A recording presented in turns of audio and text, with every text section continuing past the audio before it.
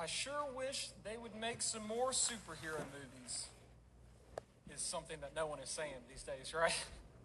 I mean, we are living in the age of superhero movies. It seems like one is coming out every other week, and there's a lot to critique about the genre, but there are some good things about those movies too. For instance, they do a good job at showing the battle between good and evil. And even more recently, they've gotten even better at showing the various responses to the hero's actions. So for instance, in a recent Superman movie, there was an alien who was coming to Earth. He had a world-ending machine. Everybody's going to die. But what happens? Superman steps in, saves the entire planet, and everything ends great. People are grateful for what he did. They even border on worshiping him. They are clinging to him as a savior figure. But it's interesting, in the sequel, there's a sizable faction who are upset with Superman. They're not pleased with him. In fact, they resent him because even though he saved everybody on the entire planet, there was damage that was done. Cars were crushed, buildings were leveled, and there was massive economic loss because of his actions. And so people labeled Superman a liability, and they beg him to leave their planet. They believe that his power and his presence disrupts their lives too much, and so they want nothing to do with him. And here's what's interesting. That division between those reactions to what he did actually mirrors our passage this morning in Matthew chapter 8. See, the people here, they're confronted with Jesus' identity and his power and his mission, and the people have divided reactions to what Jesus does here. After witnessing Jesus' power over demonic forces, everyone is forced to make a choice. They can either embrace Jesus for who he is, or they can reject Jesus and have nothing to do with him.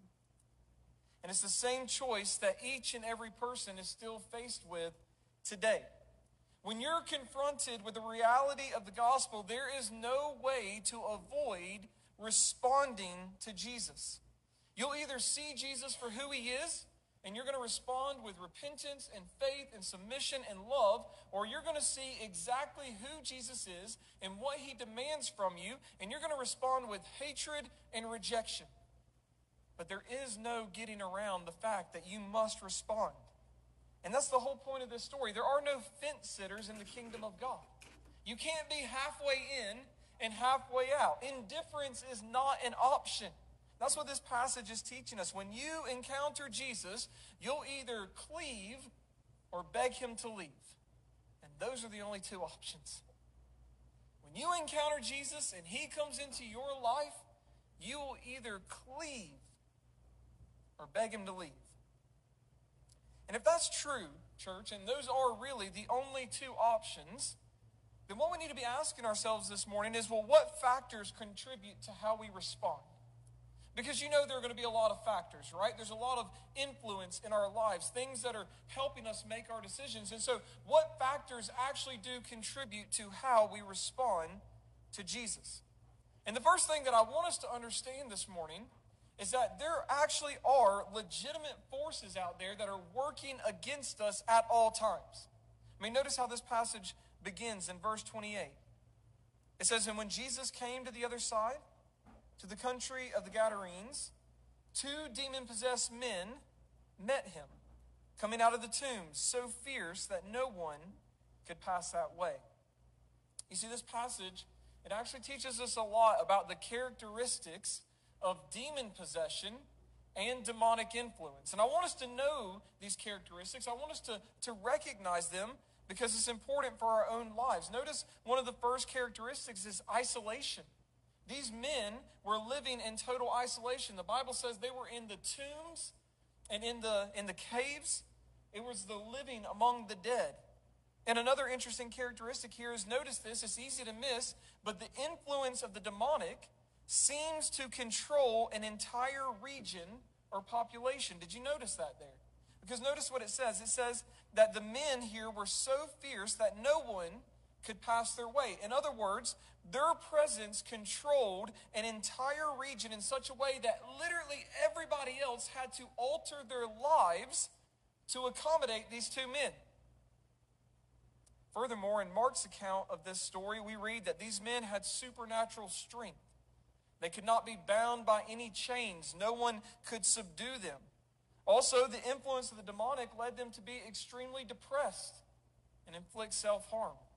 We read in Mark's account in Mark 5:5, night and day among the tombs and on the mountains, Mark only focuses on one of the men, but there were two, he was always crying out and cutting himself with stones.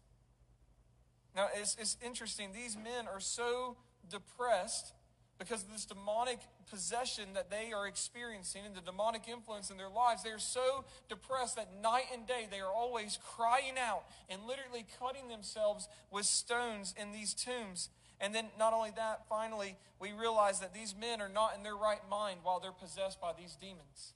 We know that because in Mark's account we read that once Jesus does cast out the demons, the men return to their right minds. And so these are the main characteristics of demon possession and demonic influence. And what I want you to understand is that demon possession and demonic influence still happen today. It happens all the time. And people wonder, well, Pastor, why don't we see it then? If it's true that demon possession still happens and demonic influence is still real, well, then why don't we see it? And the thing is, we do. We just don't attribute what we see to the demonic. It's because our culture has trained us to be materialistic as they are. Our culture tells us to focus on things that we can see and touch and hear and feel. But I want you to understand, as Doug read earlier, there is a war going on at all times. We are not in a peacetime, church.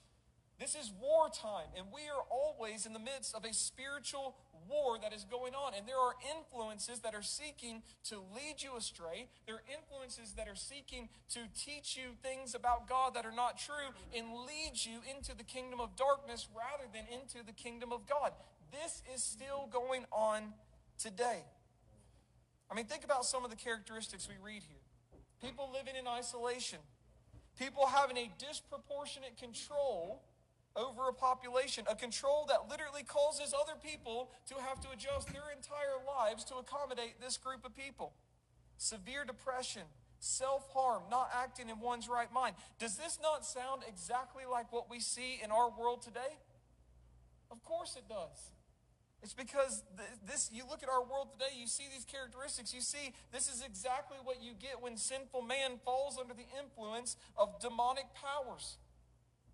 I mean, just think about a couple of examples from our world. Is a doctor acting in his right mind when he rips unborn children limb from limb in the womb and demonstrates a total disregard for life? Is that acting in his right mind? No, absolutely not. I mean, God loves life. Satan loves death. The doctor knows exactly what he's doing. He has the medical degree to prove it. He knows scientifically that the child in the womb is a full human. It is a human. It will always be a human. He knows exactly what he's dealing with. Biologically, scientifically, intellectually, he knows exactly what he's doing. The problem is he just doesn't care. It's a total disregard for life, and you only get that kind of a disregard for life when you fall under the power of demonic influence. He's not acting in his right mind. Let me ask you another question. Are people acting in their right minds when they mutilate their bodies with the removal of their sex organs, trying to become something they're not? No, absolutely not. God doesn't make mistakes. Do we believe that, church? God did not make someone one gender or one sex, and actually, in reality, they were supposed to be something else. God does not make mistakes. In the beginning, he made man and woman in his image, and it was good. In fact, it was really good. He doesn't make mistakes. And so when a person thinks that God has made a mistake and they want to change who they are and who God created them to be by inflicting self-harm upon themselves and mutilating their bodies, they are acting under the influence of demonic powers. They're not acting in their right mind. What about the fact that our world has become increasingly isolated? What about the staggering increase in depression and mental illness and suicide rates? What about the increased interest in Satanism? What about the amount of satanic songs that are coming out today? What about the increased interest in occult activities and the use of Ouija boards and things like that? Are all these things not the work of demonic influence in our world? As one pastor said, murder, destruction, hatred, sexual folly, gender bending, insanity, all of these things are demonic graffiti on that which displays the image of God in creation. You see, Satan and his demons are still very active in our world today, which is why the Bible says in 1 Peter 5:8, be sober-minded and be watchful. Your adversary, the devil, prowls around like a roaring lion seeking someone to devour. So you might not realize it, church, but there is a war going on at all times. There are legitimate spiritual forces out there that want to derail God's plan and lead God's people astray. And our only hope when we are in the midst of this war is not in the strength of our faith. You know that, right? It is not the strength of your faith. It is not how powerful you are. It is not how intelligent you are. Your only hope in the midst of this war is in the one who is sovereign over all powers that be. Jesus has the power and the authority to end the schemes of the demonic in our world. That's why the Bible says in 1 John 3:8, the reason the Son of God appeared was to destroy the works of the devil. Now that's good news, is it not? Here's better news, all right? Not only did he come to destroy the works of the devil, this isn't just something he did back in his own day when he was in public ministry. The good news is he still does this today. He is still ending the schemes of the devil and demonic forces today. So yes, Satan and his demons may be very active in our world, but here's the good news, church. So is Jesus. And Jesus is more powerful than Satan could ever be. Jesus always triumphs over evil. Jesus will have the victory. And so as his people, we can rejoice in that. But let me just encourage you as your pastor, we have to learn to recognize these characteristics, because if we don't learn to recognize them and resist them, we're going to be led astray by them, are we not? So we have to pay attention to what the word says here. We have to learn to recognize these characteristics of demonic influence so that we aren't led astray by their power. And I want you to notice how Jesus interacts with the demons here. Look at verses 29 to 32. The Bible says, and behold, they cried out, what have you to do with us, O Son of God? Have you come here to torment us before the time?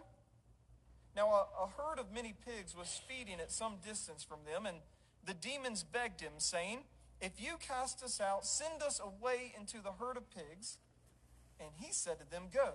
So they came out and went to the pigs, and behold, the whole herd rushed down the steep bank into the sea and drowned in the waters. Now, here's what's interesting. We've been in Matthew chapter 8 now for, I think, 4 weeks. And Jesus' identity has become more and more clear throughout the passage. Throughout the chapter. Remember that there was a scholarly Jewish scribe, and he called Jesus what? Teacher, what the outsiders call him. And then there was a leper and a Gentile centurion, and what do they call Jesus?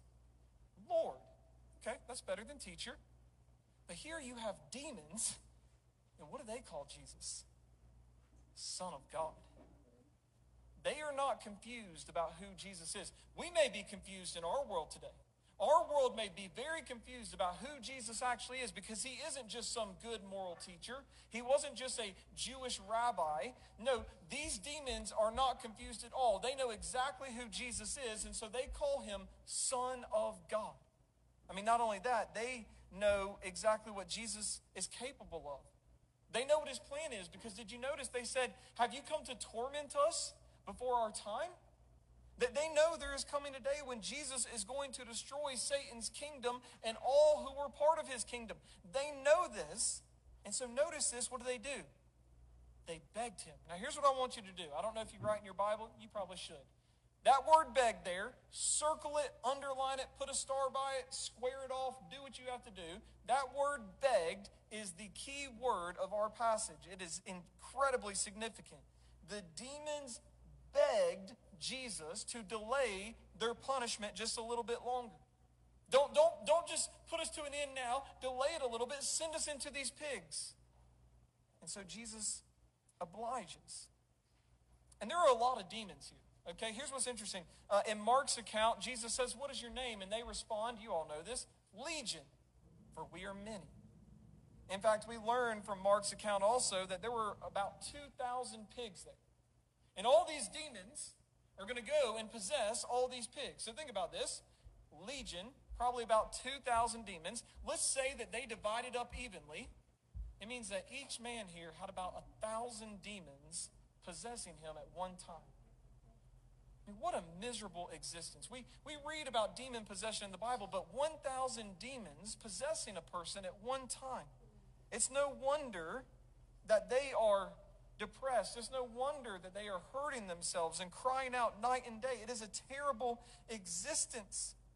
And I want you to notice this. We want to focus on their deliverance real quick. Notice that Jesus cast the demons out of these men, and at once, immediately, they are free. They're no longer slaves. They're no longer out of their right mind. They're no longer depressed. They're no longer harming themselves. They're no longer dwelling in tombs. There's no more isolation. When Jesus came into their lives, everything changed in an instant. And these men were never the same. In fact, we read in Mark's account, Mark 5:18 through 20, as Jesus was getting into the boat, the man, remember Mark focuses on one, but there were two, the man who had been possessed with demons begged him. Notice that word again, bling, bling, bling, all right? It's in Mark's account, but flip over there, circle it, square it off, underline it, do what you have to do. The man begged him that he might be with him. And Jesus did not permit him, but said to him, "Go home to your friends and tell them how much the Lord has done for you and how he has had mercy on you." And he went away and began to proclaim in the Decapolis how much Jesus had done for him, and everyone marveled. So notice that, again, that key word. The demons begged Jesus, delay our punishment just a little bit longer. But the men who had experienced deliverance begged Jesus, "Let us stay with you. Let us go wherever you're going." Jesus before, remember, he had turned away some disciples because they weren't all in. And these men say, "We are all in. We are begging you. Just let us go where you're going." But Jesus doesn't let them. And that's strange, is it not? But see, Jesus knew that these men, their ministry was in their own town. Jesus knew that there was work to be done there and that these men were the perfect men to go and bring about that change right there where they were at, by going and telling others about what Jesus had done for them. And notice what a change it was. Immediately they began to go out into all the village and into the Decapolis, and they proclaimed to everyone, "Listen to what Jesus has done. We were possessed by all these demons. Our lives were miserable, but we met the Son of God. He came into our lives, and now everything has changed." And the Bible says the people marveled at what they had heard. Their lives were immediately transformed. And this is what happens when Jesus comes into our lives, isn't it? When Jesus comes into our lives, we're never the same. We go from being one thing to something entirely different. We are brand new people because of Jesus. I mean, I think about the great change that took place in my favorite pastor of all time, John Newton.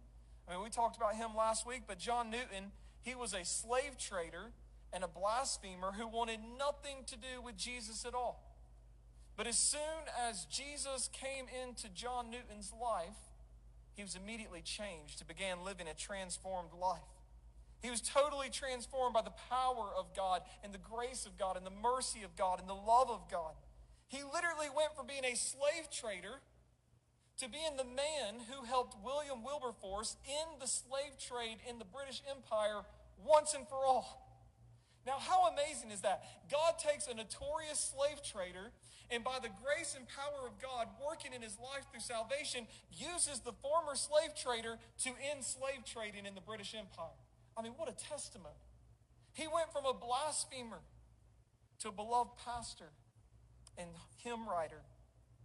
And when he was writing about the great change that took place in his life, this is what Newton wrote. And I think everybody here, if you're a Christian, you can relate to this. He said, "I'm not the man I ought to be, and I'm not the man I want to be, and I'm not even the man I hope to be, but by the grace of God, I'm not the man I used to be. I mean, any Christian in here, do you want to second that? I'm not the person I want to be, not the person I ought to be, not the person I hope to be. But by the grace of God, here's what you can say about me. I'm not the man I used to be. It's because Jesus had come into his life. Here's what I want you to understand, folks. Liberation results in transformation. That's what happens when Jesus comes into your life and he delivers you from sin and the bondage of sin that is a part of your life. Liberation results in transformation. You see, the gospel is personal, folks.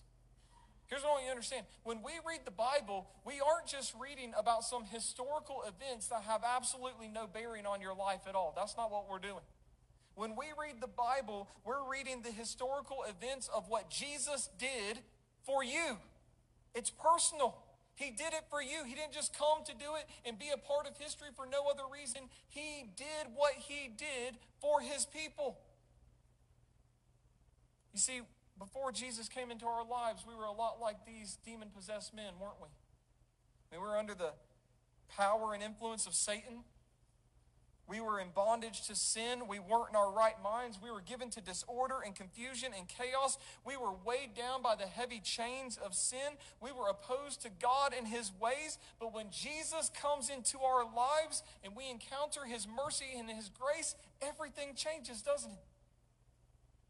We witness and experience his love for us. We realize that his death leads to life for us. It's a life of freedom. It's an abundant life that he wants for us. And when that realization dawns on us, the only right response to Jesus in that moment is to bow down before him, to repent of your sins, trust in him, and praise him for who he is and what he has done for you. That's the only right response. Jesus comes into our lives and he liberates us from our sins. He breaks the chains of sins. He sets us free and we are totally transformed. The Bible says this about you if you're a Christian, that Jesus makes us entirely new creations. The old has gone, and behold, the new has come. Anybody else in here this morning thankful for that you aren't the person you used to be before Jesus? That man is gone. He is dead. Praise be to God. The new has come. Our liberation results in transformation. And listen to me, if that's you this morning, if you are a Christian, then like these two men here, you must go and tell others about what Jesus has done for you. You must go and proclaim to others the mercy and grace of God in your life and how Jesus has liberated you from your sins. Because how could you keep that to yourself? You see, here's what I know, and you know this too. We always share the news that matters most to us, don't we? I mean, look at social media. This is a great example of that. You get on social media, people only share the news that matters most to them. People get on there, they say, guess what? I'm getting married. Or they say, I got a promotion at work. Or we're expecting a child. Or my child's taking his first steps. Or this or that. Whatever matters most to us, we always share with others. And so if Jesus saving you is in fact the greatest thing that's ever happened to you, and listen to me, if you're a Christian, it is. And if Jesus has completely transformed your life, then you must go and tell others about what he has done for you. If it matters to you, share it with others. Because let me ask you this. Has it ever occurred to you that like these two demon-possessed men, Jesus has you right where he wants you? Has it ever occurred to you that there is much work that is needed to be done right where you're at? And that Jesus wants you to be the person to bring about that change. You don't need to invite your pastor to work with you. You got this, okay? I believe in you. There isn't a bring your pastor to work day. You know how to share the gospel with people. You know what Jesus has done for you. Tell them your testimony if you can't think of anything else. But the people that you're surrounded with on a weekly basis at your job or in your neighborhood, your friend group, Jesus wants to use you to be the difference in their lives. To tell them about the mercy and grace of God in your life so that they too can experience. Jesus has you right where he wants you. So liberation results in transformation. And guess what transformation leads to? It leads to proclamation. If it matters to you, share it with others. That's the right response for when Jesus comes into your life. But here's what I want you to understand. there's another response too. And this is the bad response. Look at verses 33 to 34. The herdsmen fled, and going into the city, they told everything, especially what had happened to the demon-possessed men. And behold, all the city came out to meet Jesus. Now pause, all right? Think about what's happening here. You have two well-known demon-possessed men. They are so well-known that the entire surrounding village have to alter their lives and not even go that way. And then the herdsmen come and they tell the entire village, here's what Jesus has done. You remember those two demon-possessed men? They're free. All the demons are gone. They went into some pigs. They jumped off a cliff. They're gone now. Our city, our village is free. Everybody rejoice. And so you read, all the crowd, all the city comes out to see Jesus. And when they saw him, what do you expect to happen? What do you expect? You're part of this village. What do you expect to read? They all praised him. They all thanked him. Glory to God in the highest. He's delivered these men. He set free our city. Praise to the Son of God. That's what we expect. But what do we actually read? They, what's that word, church? Begged. They begged Jesus to leave their region. Now that's a shock ending, is it not? Talk about your twist endings. These people, we expected them to come out rejoicing God for what he had done, praising Jesus for delivering these men in their village, and they begged. Circle the word, underline it, put a star next to it. They begged Jesus to leave their region. The demons begged, delay our punishment. The two men who had been freed begged, please just let us be with you. And the people who were beneficiaries of Jesus' deliverance begged him to leave their region forever. Why would they do that? Well, in order to address that, we have to go back to the pig situation. I didn't forget about it. You're thinking, oh, the pastor just skipped over the hard part. No. We're here. We're going to talk about it, okay? Let's be honest with each other. Bit of a weird story, is it not? You got some demons. You got some pigs. They go into the pigs. They jump off a cliff. They all drown. And we're all thinking, what in the world? What is that about? What does this even mean? Why is it in the Bible at all? Well, here's what you need to understand. Do you remember how I said the demons knew their fate was sealed? They knew there was coming a day when Jesus was going to put an end to them. I mean, they knew there was no getting around that. And so they know that Jesus isn't going to let them go and possess some other humans. So they see some pigs and they say, okay, we can't go into humans. Let us go into the pigs. And they had a plan. Since they knew that they were going to be destroyed anyways, they thought they might as well cause as much harm on the way out as they possibly could. I've used this analogy before, but it's kind of like in football when a team is getting blown out like crazy. You watch a football game, okay? And a team is just getting absolutely blown out. What does the losing team start to do in the last 2 minutes of the game? See a bunch of cheap shots, see a bunch of late hits. They start throwing punches, which I've never understood. Why are you going to punch someone with a helmet on? Makes no sense to me. You got cleats. I mean, I'm not saying cleat someone, but I'm saying, like, don't throw a punch at a helmet. Makes no sense. But that's what they start doing, right? They start taking all sorts of cheap shots there in the last few minutes. Why do they do that? Because they know they've already lost. They know that there's nothing they can do to overturn the results of the game, and so they figure if we're going down swinging. We're going to cause as much harm and pain as we can on our way out. And that's exactly what the demons were thinking here. Because notice this, if there were 2,000 pigs in this herd, there were people who were benefiting from these pigs. They provided economic stability to this city. The people there benefited from the pigs as food. This was not a Jewish region. This was a Gentile region, so they were allowed to eat the pigs. And so the people in the city relied on the pigs for food. But not just that. The herdsmen themselves, since they have such a large herd of pigs, they needed this herd for money. They needed to be able to sell the pigs and kill the pigs and offer them up as food in order to provide financial stability for them and their families. And so don't miss this, church. With the destruction of the pigs comes the collapse of economic stability for the herdsmen and the village, and they can't bear that. They can't bear it, and so they begged Jesus to leave their city. They begged Jesus to leave them alone. I don't want you to miss what's going on here. Notice this. The people in this city were more willing to tolerate demonic influence in their lives than they were to tolerate Jesus' influence in their life. That's sad, is it not? They were more willing to tolerate demonic influence than Jesus' influence. They would rather have economic security and worldly goods than they would have deliverance from demonic oppression. You see, Jesus has become too much of a disruption to their lives. From their perspective, Jesus has wrecked their lives entirely. And so they can't rejoice in the deliverance because they're too upset by the disruption. And that's what I want you to understand when we read this. If deliverance isn't worth the disruption, you'll turn Jesus away. When Jesus comes into your life and he disrupts your life, turns it completely around, everything changes. If he is not worth that disruption, you'll turn him away. And I think that's a great explanation of what we see in our world today. It's the sad reality of our world today, is it not?